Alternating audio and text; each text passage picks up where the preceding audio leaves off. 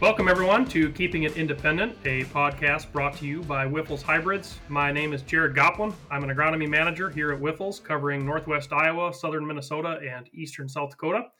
I'm joined today by our technical product manager, Dr. Brent Tharp, who also covers some areas in Northern Illinois and Southern Wisconsin. So some of the topics we're going to cover today, some things to start thinking about. Of course, weed management is going to be, sprayers are going to be rolling pretty heavily here in the coming weeks. And Brent and I both have a background in weed science, so we both get a little bit excited about this topic. So we are excited to kick that off, but first wanted to give a bit of an update. Of course, there has been some localized heavy rainfall. By and large, a lot of the Corn Belt, a lot of that planting progress has sort of wrapped up or been getting very close. A lot of that early planted corn is looking pretty good, but of course, there was some heavy rainfall over the weekend. So, one of the questions that has come up is, if you do have heavy rainfall and some flooding, how are those fields going to fare? So, Brent, I'll turn it over to you, and you can take a first stab at that question. Is my corn going to survive? Well, like a lot of things, it depends. And corn needs oxygen to survive. So whenever you submerge it in water, it can run into problems. And it's going to depend a lot on temperature.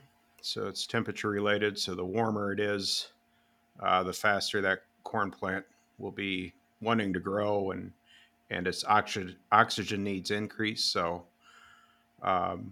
if you have warmer days, so I'm talking what is warmer, I mean, in the 80s, uh, it will not survive as long as versus if you're in the 60s and 70s, it'll buy itself a little bit more time. That's one factor. The other is size. Um, totally submerged corn plant will not survive as long as a plant that maybe have some leaves above the water. Those leaves can access oxygen. It's not ideal by any stretch, but it does allow it to survive longer. So you're not going to, we can't sit here and, you know, give you an exact number of hours of survival. It's just going to come down to, you have to go in and look at those fields and do some inspection. Whenever this question comes up, seems like every year, we have some heavy rainfall somewhere. And I always think of those corn plants, if they do poke through the water, it's kind of like a snorkel. It does provide some access to some oxygen, and that's really what we're talking about. It's kind of like when you go under the water, if you're out swimming and go under the water, you can only last so long unless you have a snorkel. So it does help give you a little more time there. But it is a little bit tough to determine. But later this week, we should be able to get out in some of those fields and see whether or not things have survived. Obviously, the less amount of time it's underwater is better. But I guess that's what we can do. So. Yeah, and what you want to look for is you'll go out there and you'll need to dig those plants up and look at that crown or that growing point. So, on smaller corn, our growing point doesn't get to the soil surface or above the soil surface until V5, V6. We don't corn anywhere near that stage where you got all the big rain. So, dig up those plants, split them, and look at that crown area, and it should still, be solid, and it'll be white or off white in appearance. If it's starting brown or mushy, that's not a good sign. Yeah, I know we did have some pockets that dealt with some crusting. I know at least in areas of Illinois, from what I understand, Brent. And that's the other thing that comes up with this as well is how's the corn that's not emerged? How is that going to fare versus stuff that's already spiked? Just poking through. And typically with these heavy rains, we do end up with some crusting. So even if that water does dissipate, you get some hot sun and you get a heavy crust on there.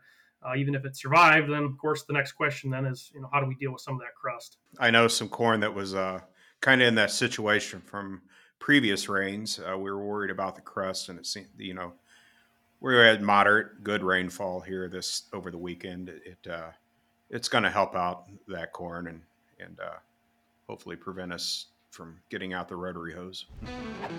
The other question, like I mentioned earlier, we are here to talk about weed science, so that's something that's obviously going to be at the forefront of everybody's minds. A lot of guys may be wrapping up some pre-emerge applications if they put those on their corn, burn downs and those types of things. So, the question that comes up is, what are the most important considerations I need to think about when making some of those post-emergence applications? So, Brent, I guess what are some of the things that you start thinking about when we talk about weed management and weed control in corn? Well, first thing is you need to identify the species of weeds that are growing out there and what you want to go after. So, just even a simple broadleaf versus a grass gets you in a little bit of a direction, and will should kind of direct you towards what chemicals or program you want to use. From a corn standpoint, post-emergence applications on corn can be safe, but it's generally I like to see corn applied if you're putting on post applications. That V2, V3, V4 size of corn is an ideal time frame. We're not determining any yield at that point in time. Yield determination in corn doesn't start till about V5, V6 stage. That's when we start determining ear girth and ear length is even begins at that point in time. So that's why if you look on a lot of herbicide labels, there are restrictions, and a lot of times it's around that V6. It's because that's when we're determining yield. So a V3 corn plant is pretty resilient. We can damage a lot of that above ground leaf tissue and get by with it. I mean, it's not ideal, but yet, a thick, carpet of weeds isn't ideal either. Yeah, I mean, it really comes back to, obviously the weeds are going to take away yield at some point in time. They're going to compete for water, nutrients, and other things. And, early when it's, when the corn is just poking out of the ground, if there's a few weeds out there, it's not necessarily a yield, inhibiting factor there. But of course, as weeds get bigger, they're a lot harder to control. And, at the end of the day, these herbicides are protecting yield. They're not adding to it. And, they do have some potential to reduce yield if we're not careful, or if we're out there too late, or, are not using the right adjuvants. All those types of application type issues, I guess, that can come up. So it is important to look at those labels. Of course, all the labels are going to have some of those key pieces of information on there. But yeah, a lot of times you want to get those weeds controlled when they're little, for not only crop protection and not affecting yield, but also those weeds are able to be controlled a lot easier when they're younger. And I know as herbicide resistant weeds have become a lot more problematic, a lot of the ragweeds and water hemp that are out in the world, it gets to be a challenge to control those weeds with some of the post emerge products. So ideally you want to control them before they come out of the ground, which comes back to some of those pre-emerge applications and residuals that are going to keep those weeds from popping out in the first place. And it does buy you a little bit of time before some of those weeds might be able to compete with yield, even if you have these heavy rains that are going to keep you out of the fields, for some time. I'd also just add on some management practices just to think about. Is we talked about the timing. It's always best if you can get your herbicides on before that. I even say the V5 growth stage, and we should probably talk about that too, Jared. What is a V? What are you talking about? V5. So, but apply the herbicides before that growth stage. Another management is, you want to make sure your sprayer, you want to calibrate it, right? Don't assume that it's working. You got to run some water through it and make sure the nozzles will work and do some calibration. Follow the herbicide label. The other thing is, if you're in some stressful weather events, a lot of these corn plants or a lot of these herbicides, they're metabolized by the corn plant. So if the corn plant isn't growing efficiently, if it's under stress, that's where we see some injury a lot of times come in. So just kind of pay attention to what the weather patterns are like when you're applying those herbicides. Yeah, so if we talk about, you mentioned V5, what the heck is a V5 corn plant? So if you look at those and you see a collar around that leaf, that's really what we're talking about. If you can count to five, if you count five of those leaf collars, that's basically the stage we want to get those herbicides on by that point. And there's a few physiological reasons for that, right, Brent? I mean, that's kind of that stage when not only do we start to determine some of those yield components, more important yield components, but it's also when that growing point is below ground, or just coming above that ground, that soil surface, around that time frame. So I know, especially if we talk about growth regulator, some of those types of products, if we get into applications later than that, that's where we can see some issues with making that plant brittle and having some other issues that way as well. Yeah, and a lot of your ALS type of chemistries, um, they also, so that's your accent steadfast, that chemistry line of things.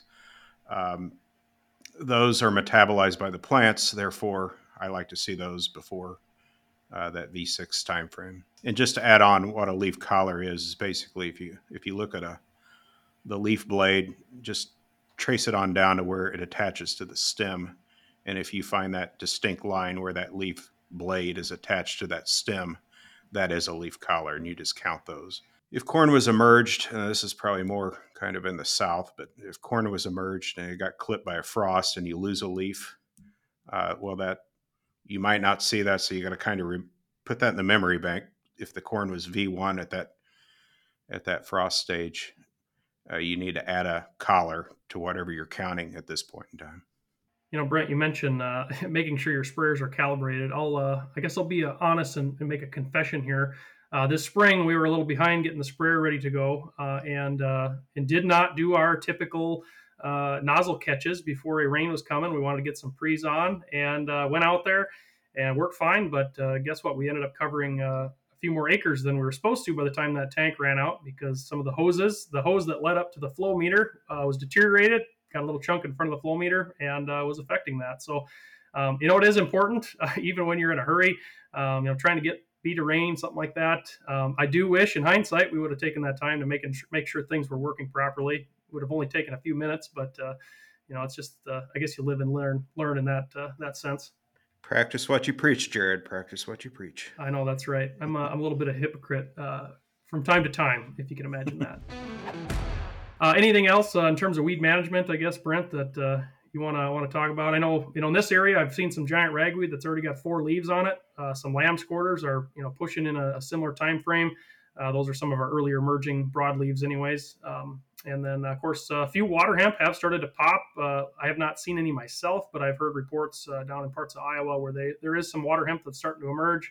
And, of course, is one of those big weed issues that we try to at least prevent seed production in some of those cases, even when they do come up late. But those weeds are definitely off to the races with some of this heat.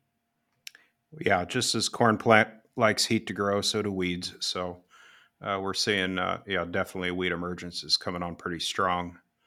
I'll just add on another thing. We're talking about those V stages. It just reminded me with the heat, it takes about 80 to 85 growing degree days typically to add a leaf collar, so you can kind of look at your forecast and predict when a corn plant's going to be hitting various stages. Or I'll put in the plug for the growing degree calculator that we have on Wyffels.com. Click under the agronomy tab, growing degree calculator, and it also will predict when corn will hit various growth stages, and I believe V6 is one of those. I guess the last thing I think about too when we talk about weeds, of course, there is getting to be more cover crop adoption in areas, and at this point in time, that cover crop, if it's still growing, if you haven't terminated things, at planting or after, that is acting as a weed. So it does come down to we do need to make sure we get that controlled before it does start to affect yield potential as well. So whether you're calling it a cover crop or a weed, sometimes you can there's some intermixing there on what they are and when, but that's the other thing I guess to keep in mind. And be looking for any cutworm activity out in those fields too, or armyworm.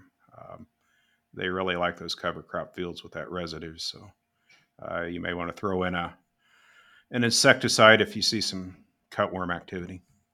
Yep, another reason to scout. I know there was some cutworm activity in parts of Illinois, and some of those cut dates in Iowa and Minnesota are coming up here real quick if we haven't already gotten there. So, well, Brent, I guess if you don't have anything else, it's kind of a wrap on this episode. If you have any feedback, we'd love to hear from you. You do have the opportunity to send in questions as well. We've got an email address, agronomy@wyffels.com. If you have any questions, we'd love to hear from you. If you send in some questions, of course, you can get some sweet Wyffels swag. So we'll send out you some cool stuff if you submit some questions. So with that, thanks for listening, and stay safe out there.